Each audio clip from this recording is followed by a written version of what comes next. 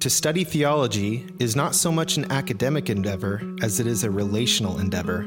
It is the study of God himself, what he has revealed to us about his character and his nature, who we are and how we connect with him. And these foundational Christian doctrines are not something new with our generation. For nearly 2,000 years, the church has been built upon the teachings of Jesus and the apostles and prophets as written in God's word.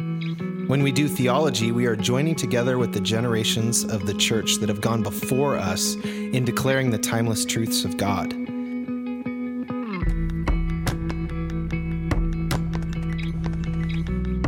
Whoa, you guys ready to talk theology this morning? Let's go. So, there's a guy, and he was stuck on an island for many years. He ended up figuring out a way to just survive off the land and kind of made his home there. And eventually he gets rescued, and they come, and as they're driving away, the rescuers notice these structures that were built. And they were like, what are those structures that you built? And he goes, that was my house. I lived and dwelt and ate, and it was my protection. Yeah, what was that other one? And he goes, that was my church. It was my place of worship. Even though I was alone, I needed to worship God, and that was an important thing for me. They're like, what was that third one for? He goes, that's the church I used to go to.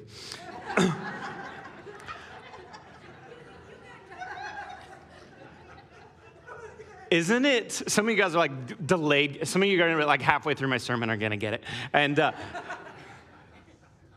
isn't it crazy that what we've seen, the shift we've seen in our culture of people disconnecting and moving? I feel like since COVID, there's been this massive shift and shuffle. And not just, that shuffle, but we've seen many people leave church altogether over the last few years. If you look at statistics, church attendance overall, a lot of churches, they're at 60% of what they were pre-COVID. And then I've seen this increase, even as I've talked with people anecdotally, of that people that are dealing with church hurt and wounds and leadership failures and all these different pieces. And it's reached a point where people start to question the relevance and even the importance of the church.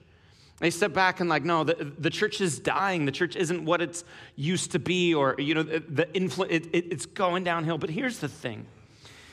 The church is God's chosen instrument for his message of redemption through Jesus. And because of that, the church is the hope of the world. And so when we see what is happening around us, the brokenness, the division, depression, isolation, darkness, this is a moment in time for the church to shine brightly with hope and love. Amen? And so we need to be that, and we need to walk in that. So here's what we're going to do today. We're going to study ecclesiology, because we've been working our way through these foundational doctrines of the faith, and one of them is the study of the church. And we're going to look at this idea of God's people and what that looks like. So I want to look at three things. I want to look at the mission of the church. I want to explore the leadership and leaders of the church, and then I want to look at the marks of the church. What are the distinctions? What actually makes a church, okay? So let's start with the mission of the church. Now, I'm not going to go super in-depth because we're going to study missiology next week. But you cannot talk about church without having a little bit of context to mission. And here's why. We often approach it, and we even ask this question, what's the mission of the church? And I actually think that's a little bit backwards. Here's what I mean. It's not that the church has a mission. It's rather that the mission of God has a church. God has always been on a mission from day one. He created us for relationship with him. And then because of the fall, because of sin, there's this separation. And the rest of Scripture is the story of God bringing about redemption through a people. And our moment in time, our day and age, the church is God's plan for redemption. Look how Christopher Wright explains it, a theologian, missiologist. He says, it is not so much that the case that God has a mission for his church in the world as that God has a church for his mission in the world. Mission was not made for the church was made for mission. That's an important distinction. Because what can happen as churches, we can start to like play church. You know what I mean? Like we just get together in our little holy huddles and we argue over theology and we talk about, systems and structures, but we're not actually accomplishing the whole reason we exist. Why do we exist? We exist for the mission of God to bring about the gospel and goodness and redemption. The church is God's chosen instrument to make disciples by proclaiming the good news of Jesus, equipping and sustaining the saints for the work of the ministry, and representing the kingdom of God within a lost and hurting world. Simplified, we exist to make disciples by reaching the lost. We exist to equip the saints, and we exist to represent the kingdom. So people come in, and there should be an experience when you walk in a church building gathered with the church where you're like, this is different than what I'm experiencing in my daily life. That's what I mean by represent the kingdom. There should be a level of grace and hope and humility.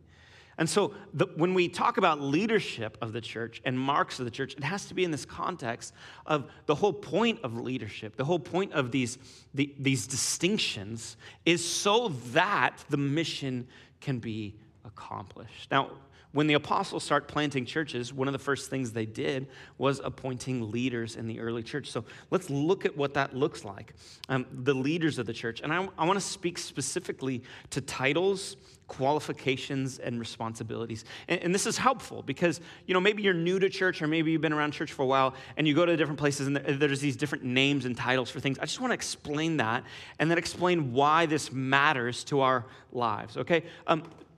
There's actually various titles that are used of the same position, the same positions in the church. And it's elders, overseers, pastors, and leaders. And so it can start to get confusing. You're like, so that church has elders, and that church has leaders, and that church has a pastor or multiple pastors. Like, what exactly are we experiencing? Well, in Scripture, these titles are all speaking to the same role.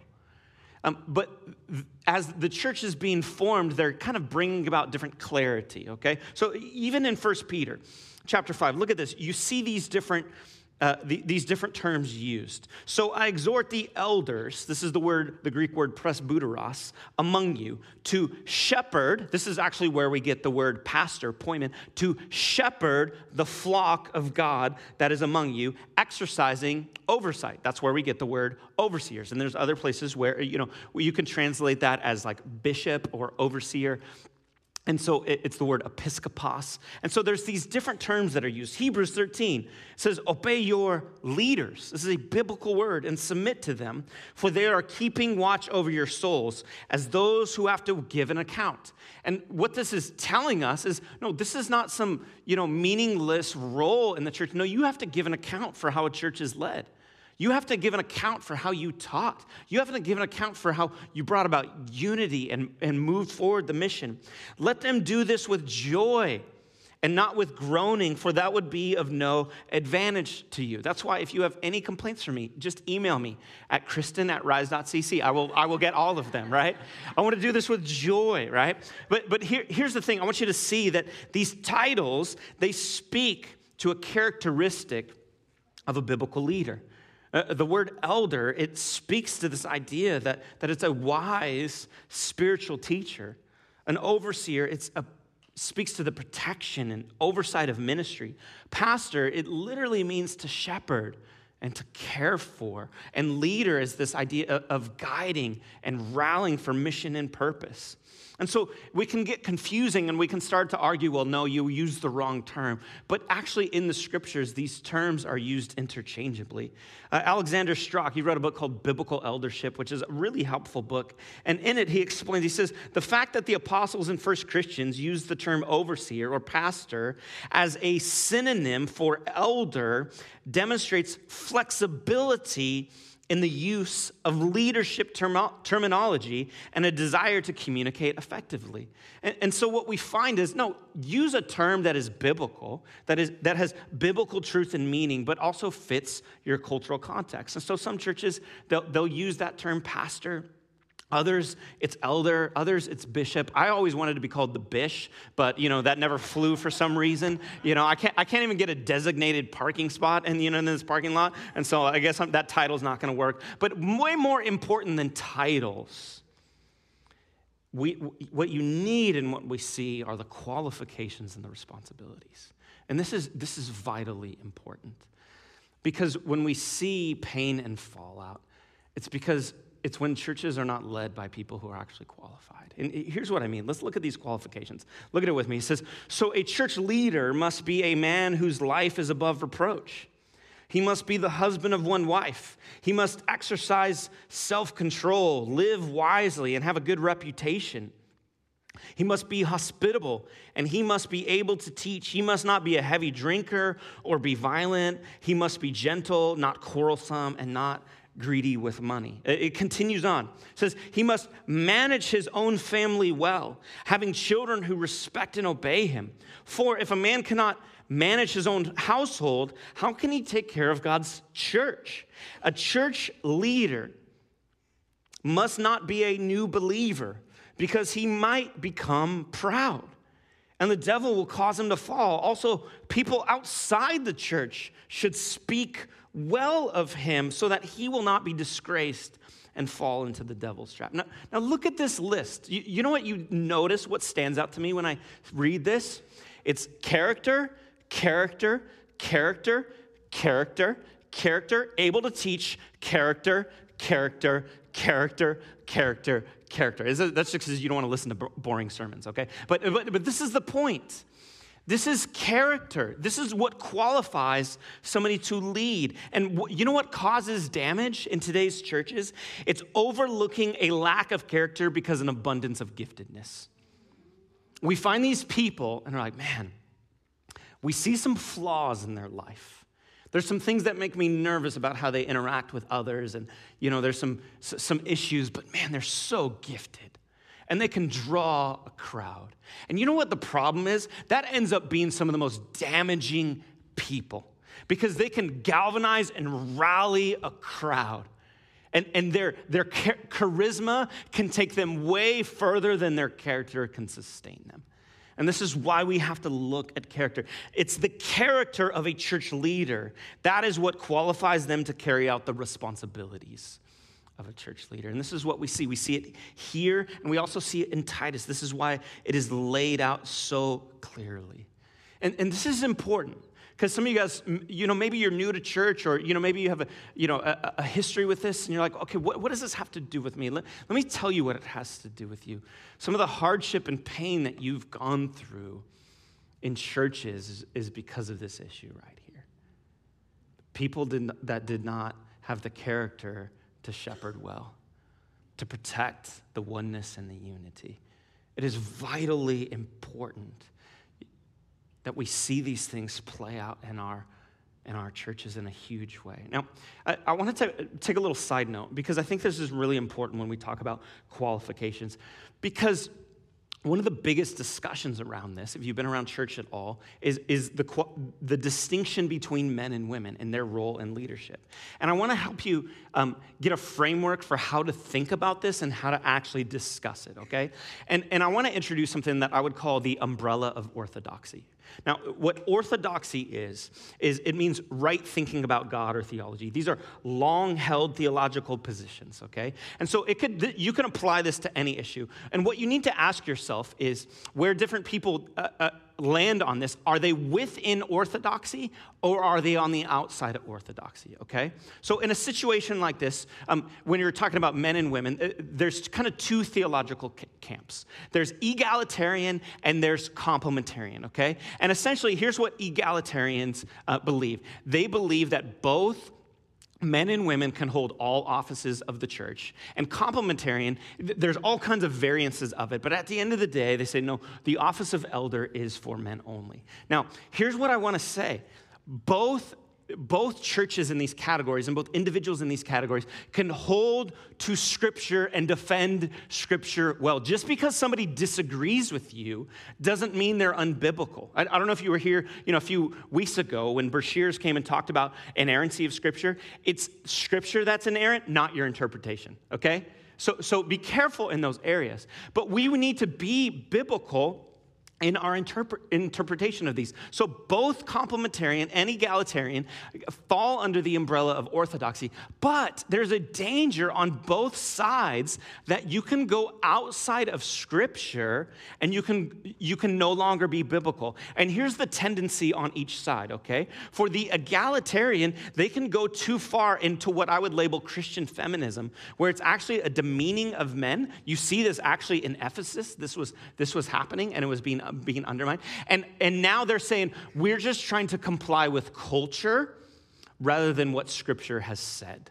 And that is unbiblical, and you have to steer clear of that. But you can actually go outside of orthodoxy on the other side into male patriarchy, where it's rather than being a partnership, it's a silencing, and they take tradition over the Bible. So there's going to be churches that you do not agree with, okay? That you're like, I don't align with how they function. But that does not mean off the bat they're automatically an unbiblical church just because you disagree with their polity and structure, okay? Here's what I need you to understand and to think. Here's 3 things when it comes to male-female relationships that we need to all agree on biblically. Here's the first one. Men and women both are gifted and called to ministry, okay? The Holy Spirit's gifts are not gender specific, although it does sometimes feel like a borderline miracle when a male gets the gift of listening, right? Okay? But the Holy Spirit isn't going around like, oh, you're this gender, so I cannot give you. No, both men and women are gifted and called to ministry. Second, men and women are called to different roles and responsibilities. You cannot deny this from Scripture. There's so many places as you're reading through, what does it say? Tell the men to do this, and tell the women to do this. Tell husbands, this is your call, and tell wives, this is your call. This is good and beautiful. When God made humanity, it says he made them male and female. And so there's this distinction that is good. And what our culture is trying to do is get rid of this distinction of gender. And it's insulting God because he was intentional and purposeful in how he created you. If you are a woman, God made you a woman. You are not a mistake. It's beautiful and wonderful. If you are a man, God made you a man and he has a role for you in your life. So we need to see these differences and embrace them and receive them from God. And here's the third one, and this is vital and this is important. Men and women are called to partner together. This is all throughout the Bible. You have to ignore a lot of Scripture to not see this. Literally from day one, right? Adam, everything's good, everything's good, everything's good. You know what's not good? That Adam is alone. It's not good for man to be alone. And so he creates a suitable partner for him. Adam needs an Azer. He needs a helper in his calling and ministry. So there is a partnership with Adam and Eve. You see it in the Old Testament. Do not ignore that the nation of Israel would have been wiped out if it wasn't for the partnership between Esther and Mordecai. God uses men and women in these ways. Jesus, he had both male and female disciples. He's one of the first known rabbis that we know of that had female disciples as well. And please do not ignore the fact in Luke where it says, because all these disciples, those 12 disciples, they left their nets and followed him, which is great until you have to buy food, okay? Guess who funded the ministry? So a group of female disciples. They were entrepreneurs. They literally funded this ministry for the disciples. When Jesus rose from the dead, do not ignore the fact that the first human being to proclaim the gospel, that Jesus is alive and well and risen, is a woman. There's beauty in that. When Apollos, one of the early teachers in the church, he's teaching and he gets off on his theology, who comes along and corrects him? Priscilla. She sits him down and she's like, hey, you're off a little bit on this. Why? Because she loves him and she cares about him. There's a partnership. Even Paul's letter to the Romans, which I think is the most beautiful piece of theology ever written. I think it's his most important epistle. It's weighty and it's heavy. And when they would send these letters, they would send them along with somebody who could help explain and interpret. You know who Paul sends his most important theological document with? He sends it with Phoebe, the deaconess. Here's what I need you to see in the church. Wherever you land, we're called to partner together. Yes, we have different roles. Yet we're all gifted and called, but there is a partnership that is vital. And so if you would say, if this is important to you and you are complementarian, you can be complementarian. But make sure you look and say, no, both are called and gifted. We see a distinction of role and responsibility, and there's a partnership together. You're egalitarian, you can be egalitarian. You can hold a biblical egalitarian view. You can be a biblical egalitarian church. But make sure you say, no, we are both called and gifted, and there's different in roles and responsibilities. Don't disengender people for the sake of culture. Say, no, what has Scripture called us to? And how do we walk in this? And here's what I see. When churches do this well, biblical, not cultural egalitarian, biblical complementarian, they look so similar. Now, here's the thing. For me, I frustrate egalitarians because I hold to the view that what Scripture says when it gives qualifications for elders, that those are men. I see that pattern throughout Scripture. I see it with the disciples. Yeah, they're male and female disciples, but there seems to be a different level of responsibility put on those men. I see it in Adam and Eve. Yes, there's a partnership, but there seems to be this different level of responsibility put on Adam. And so for me, when I read this feels clear for me, okay? But I frustrate the heck out of complementarians for how much I push for partnership. And they get frustrated, oh, no, you got to have this, where's this at? And you know why I push for partnership? Because I read the Bible. Here's the thing.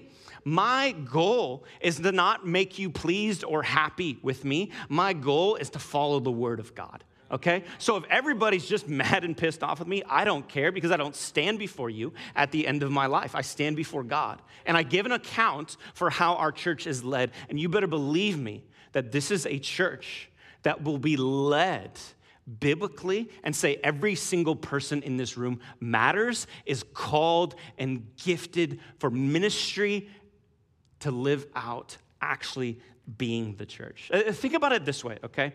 I'm called to lead in my family, right? I'm called to headship in my family. What does that mean? You know what that means? That means I have a responsibility. See, when we think about church leadership and biblical leadership, oftentimes we think about authority, but Scripture is calling us to responsibility. No, there's a weight to it. And so in my house, when I'm leading my family, what leadership looks like in my house is I'm cultivating the calling and gifting of my wife. I have a responsibility to bring that out in her and to love her in those ways.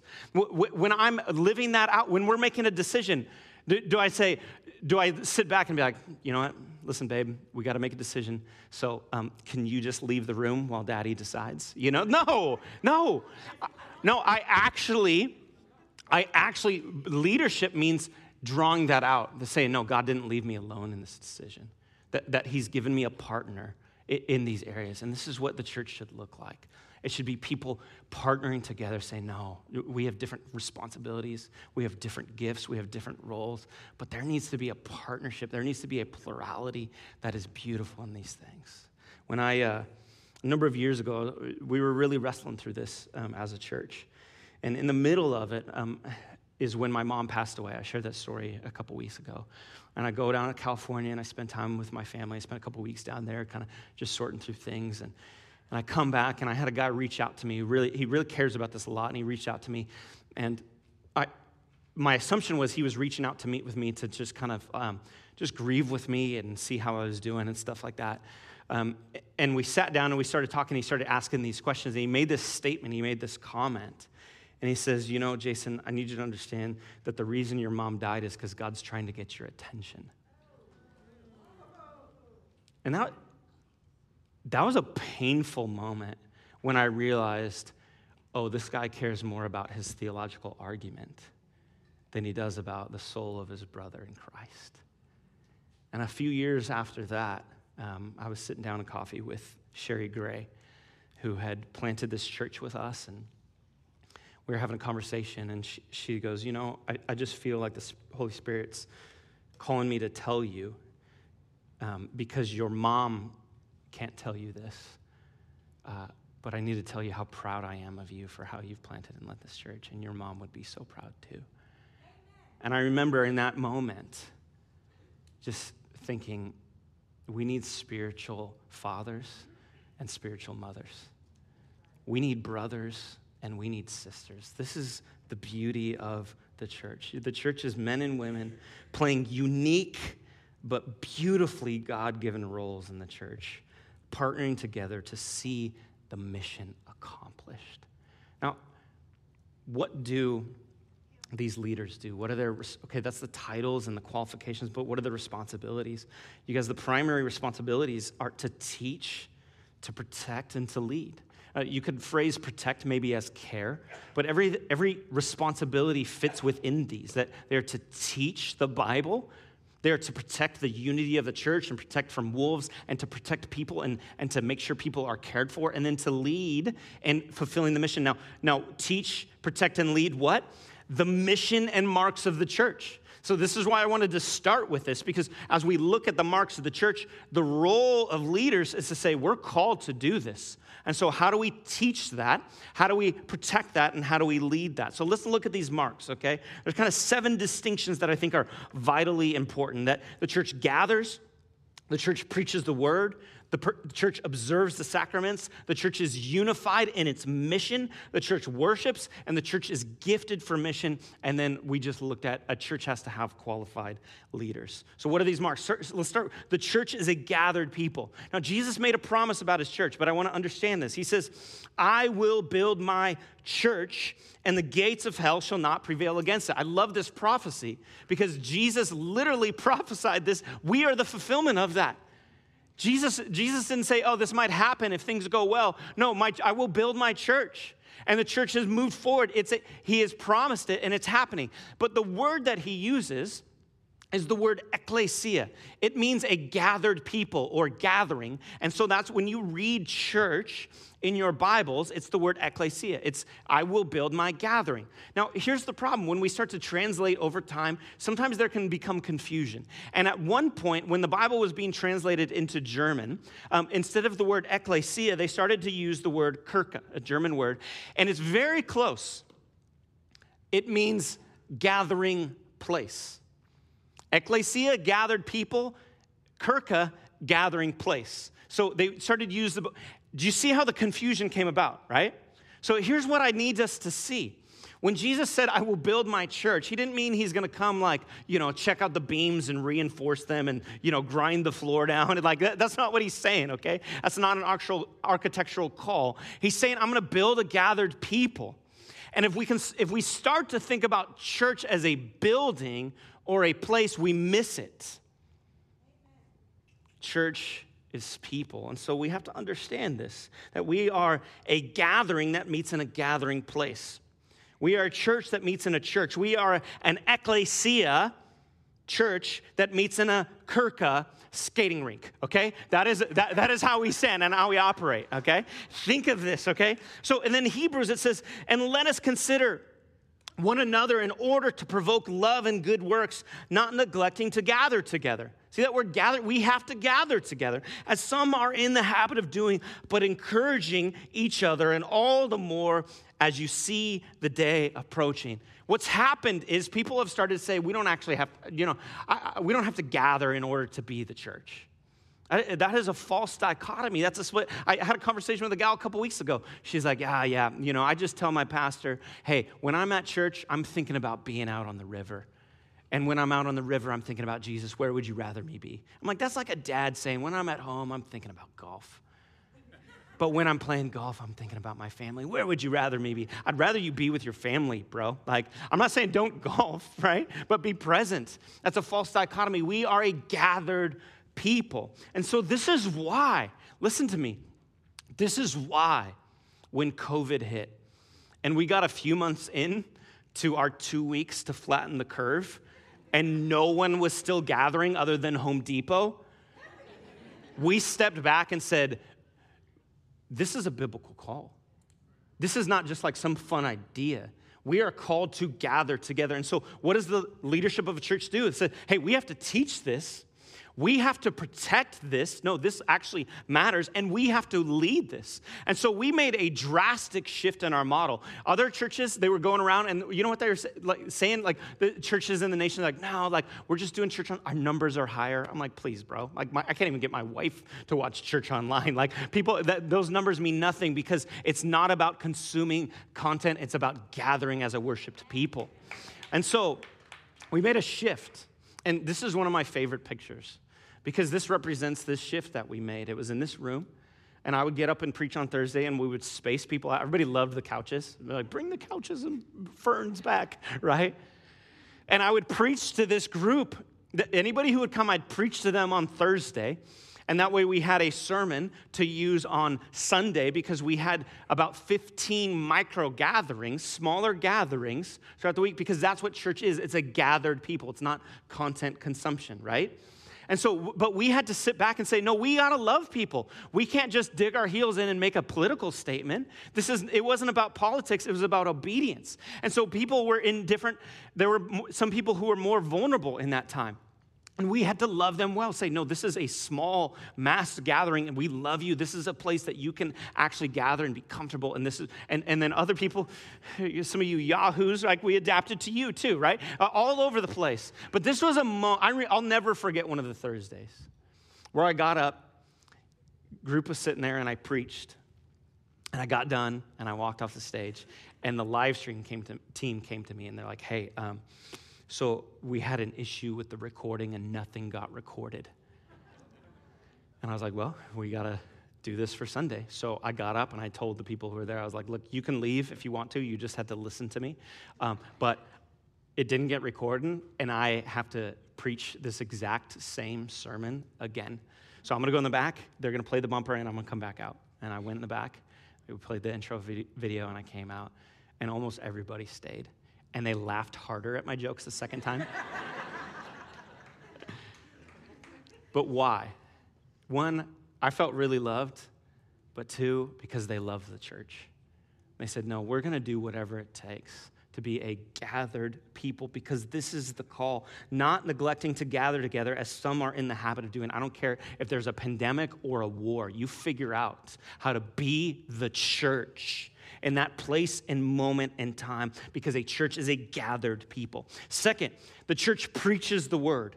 Both the preaching of the word and the authority of the word have to be a distinction of a church. You undermine that or you wipe that out, you are no longer a church. This is what it says. I give you this charge. Preach the word. Be prepared in season and out of season. Correct, rebuke, encourage with great patience and careful instructions. For the time will come when people will not put up with sound doctrine. Instead, to suit their own desires, they will gather around them a great number of teachers to say what their itching ears want to hear. Are we experiencing that? Yeah, we are. But it's only the word that has the power to transform lives. Not human opinion, not creative little skits. It's the word. It's the preaching of the word. And so if you show up to a church that teaches from anything other than the living and active word of God, please leave immediately. It is not good for your soul. You are drinking poison. If you show up to a church that compromises clear truths of Scripture in order to appease the demands of culture, please leave immediately. It is not a true church. A true and authentic church is under the authority of the Word of God. Not culture, not tradition, not man's agenda, but God's Word. The church preaches the Word. Number 3, the church observes the sacraments. What are the sacraments? The sacraments that we observe are baptism and communion. Why? What do sacraments do? They are a visible sign and symbol that convey spiritual realities and express the grace of God. This is why we participate in these things. Because as we celebrate baptism, we're getting a picture of the power of the gospel. As we come to the Lord's table and take communion, it's a reminder of Jesus' broken body and blood poured out. We participate in the sacraments. Now, here's the thing. We can get to a point where we're too willy-nilly with this, or a point where we add we really kind of become too rigid about the sacraments. Here's what I mean. Let me give you a couple stories to explain this. We can become too loose with it. I was in a meeting at another church, good friends of mine at New Hope Church, and we're sitting there having a meeting. And while we're having this meeting, a gal comes in. She's like, hey, I need one of you guys to come out because somebody just walked in our building and he's wandering around, and I need you to find him and talk to him, okay? So he's like, so one of the pastors gets up and he's like, no problem, I'll go. And he goes and finds him. Yeah, about 5-10 minutes later, he comes in and he's laughing pretty hysterically. We're like, what happened? He goes, well, I finally found him. He was in the bathroom and he was using our hand dryer to dry his hair and all his clothes, and there was water everywhere. And so I walked up to him and I was like, he walked up to him and was like, hey, can I help you? He's like, yeah, I just came to get baptized. And he goes, that's amazing. Like, I'd love to talk to you about what it means to follow Jesus and make a public declaration of your faith. And so, like, that'd be great. He goes, oh, no, I'm good. I already did it. He's like, I just needed your baptismal. So the guy snuck in, like, found their baptismal, baptized himself, right? Okay, that's a little on the loose end. I just feel like, I don't want to make it hard for people, but I feel that just feels a little on the loose end, okay, right?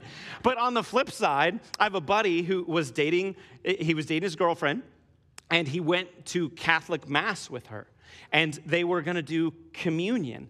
And one of the things that the Catholics teach is transubstantiation. And what they mean by that is that when you're taking communion, when it's blessed by a priest, it becomes the literal body and blood of Christ. It just kind of looks like that. Now, we don't teach that here. There's a gluten-free wafer. Thank you for the symbolism, okay?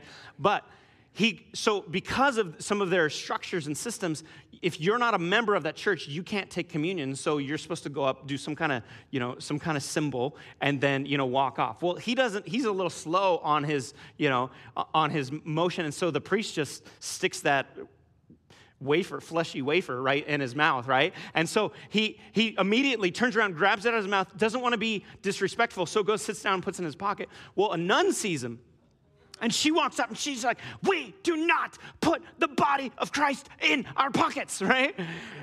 That's a little rigid, right? You know what I'm saying? Okay, so not, we don't baptize ourselves, but, let's be, we don't need a 17-week course on how to take the Lord's Supper, okay? I want to think of it as my daughter, Nova, when she visited and she got to attend her first wedding. She was in awe the whole time. When she saw, it was Jordan and Autumn's wedding, and when she saw the bride Autumn walk down the aisle, you should have seen her face. It was glowing. She just was like, that is incredible. She could not take her eyes off of Autumn. She wanted to see the cake cutting. She wanted to see the dance, every piece of it. I went up to Nova afterwards because I officiated the wedding, and I was like, Nova, how did I do? She's like, fine, but it's not about you, Dad. It's about the bride, right?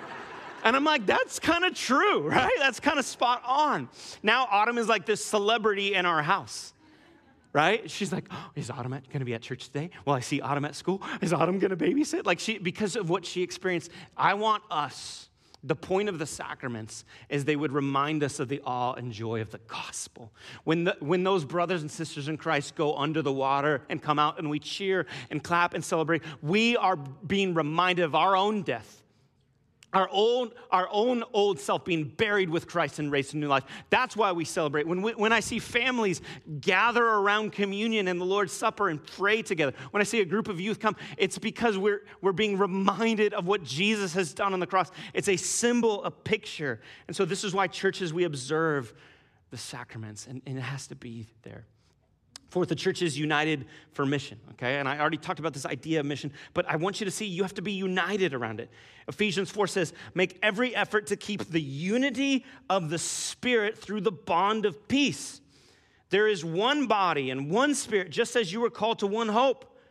When you were called, one Lord, one faith, one baptism, one God and Father of all, who is over all and through all and in all. The church should be unified because what unifies us, what unites us? It's not that we're on the same page in every secondary and tertiary theology. That's not what unites us. We're not united around political ideology. That's not what unites us. What unites us? The blood of Jesus and the Spirit And this is why it says, make every effort to keep. He doesn't say make unity, he says keep unity, because the unity that we have was already bought with the blood of Christ. Our role is to protect it. Our role is to fight for it. And what do we unite around? We unite around our call to be a beacon of hope and make disciples in our city. That is what unites us. Michael Bird says the oneness of the church contains a unity in diversity, since what unites believers is infinitely stronger than anything that might divide them. We are united in our identity in Christ and our collective mission to make disciples. And a church that just gathers in its holy huddles and bickers about all the churches around them and argues over theology is not a true church, you guys. A church is united by its collective mission to make disciples. Jesus says, go and make disciples. And we are saying, yes, we will. The church is a worshiping community because the church is called to be an earthly representation of the kingdom here on earth. And this is why when John, look at this glimpse that John gets in revelation of the new heaven and the new earth. He says, there before me was a great multitude that no one could count. From every tribe, nation, people, and language, standing before the throne and before the Lamb, together with all the angels. It says, they fell down on their faces before the throne, and they worshiped God, saying, praise and glory and wisdom and thanks and honor and power and strength be to our God forever and ever. Amen. We are a worshiping community. When you walk through these doors, you should get a glimpse of eternity. You should get a picture of heaven. This is why, listen to me, worship is a spiritual battle. It is a warfare. That's why you feel so hesitant to actually embrace worship, because there is a spiritual battle going on in your heart and in this realm that the Spirit is calling you to worship your God forever. And this is why, as a church, we gather together to worship. The first thing we ever did in this building when we got possession is we had a worship night. And we set up 2 speakers, and we gathered on the skating rink, and we started to write names on the floor. Some of the names of people who are here today, baptized, because people started praying for you years ago. Because we were dedicated, no, this is a space for worship, and that we will gather. And so the church has to gather. And lastly, the church, it is gifted and equipped for ministry. For we are his workmanship, created in Christ Jesus for good works, which God prepared beforehand that we should walk in them. Do you realize this? What this is saying, do not miss this. You are the church. It's you. You are the workmanship of God. He made you just the way that he made you, with your skills and personality and gifting. Stop criticizing the way that you are and start walking in it. Church is not a crowd that gathers on Sunday. Church is a collective of missionaries. It says God has made us in his image, and he has created us to be used for his glory. Seriously, this might feel uncomfortable. Just take a minute, look around the room. Look at the people in this room. This is the church. Each person you see and look at, you don't know their story, you don't know their background, but God has gifted them for ministry. God has called them for ministry. And the role of the church is to actually equip that. Look at this, what it says in Ephesians 4. So Christ himself gave the apostles, the prophets, the evangelists, the pastors and teachers to what? To equip his people for the work of ministry so that the body of Christ may be built up. You are the ministers of this church. You are the beacon of hope going out into the world. A church is not about a building.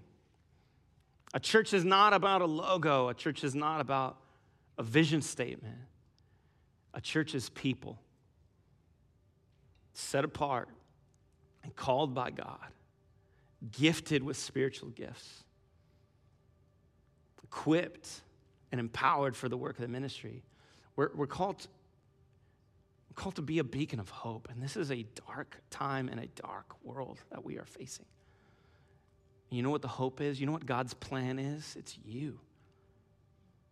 together with your brothers and sisters in Christ, walking in the goodness that he has for you. It tells us, how can they believe if they have not heard? And how can they hear if you have not declared? And how can you declare if you are not sent? Church, you are sent. Be done coming to church today and rather say, no, I'm going to gather together and then I'm going to go and I'm going to go be the church. I'm going to go walk in what he has called me to do. I love the church so much. I love what God is building here, this beautiful collective of unique people. But it's not for us in our own sake. It's for God's glory. Others, the world's good. But we get to experience some of the joy in it. Would you do me a favor? Would you just stand up if you are able, right where you're at? And here's what I want to do. I just want to read something over you. It's a vision that was written down years ago when we started the church. But I just want you to hear it, and I want you to internalize it. No, this is what we're called to do and to be. We exist to rise up and saturate our city with the gospel. Everywhere you turn in our city, you will see followers of Jesus rise to their true calling, declaring, displaying, and living out the power of the gospel. Like ink spilled across a map, every neighborhood will experience the transforming power of God's people on mission in their city. As the local church, we exist to call forth, to raise up, and to send out disciples with a mission, hearts set on fire to see the kingdom of God break forth in our city. Do you want that? No more of the days of the people of our city feeling like they have to leave in order to dream big and live with significance. No more young lives wasted with idleness and futility. Our city is filled with a life and purpose that is brought about by the gospel. No more are the days of the church losing influence with each passing generation. Rather, there is a wave rising up, a wave ready to crash over the city, soaking it in the love of Jesus. This is the church's moment in time. Our turn to have our voice be heard, and that voice will declare with vitality, Jesus is alive and well in our city, amen? That the gospel is raising the spiritually dead to life, amen? That the kingdom of God is on a mission to bring forth life in our city. We cannot merely be churches with our own self-focused missions, but rather we must recognize that God himself is on a mission in our city, and if we will humbly submit ourselves, then the mission of God has a church.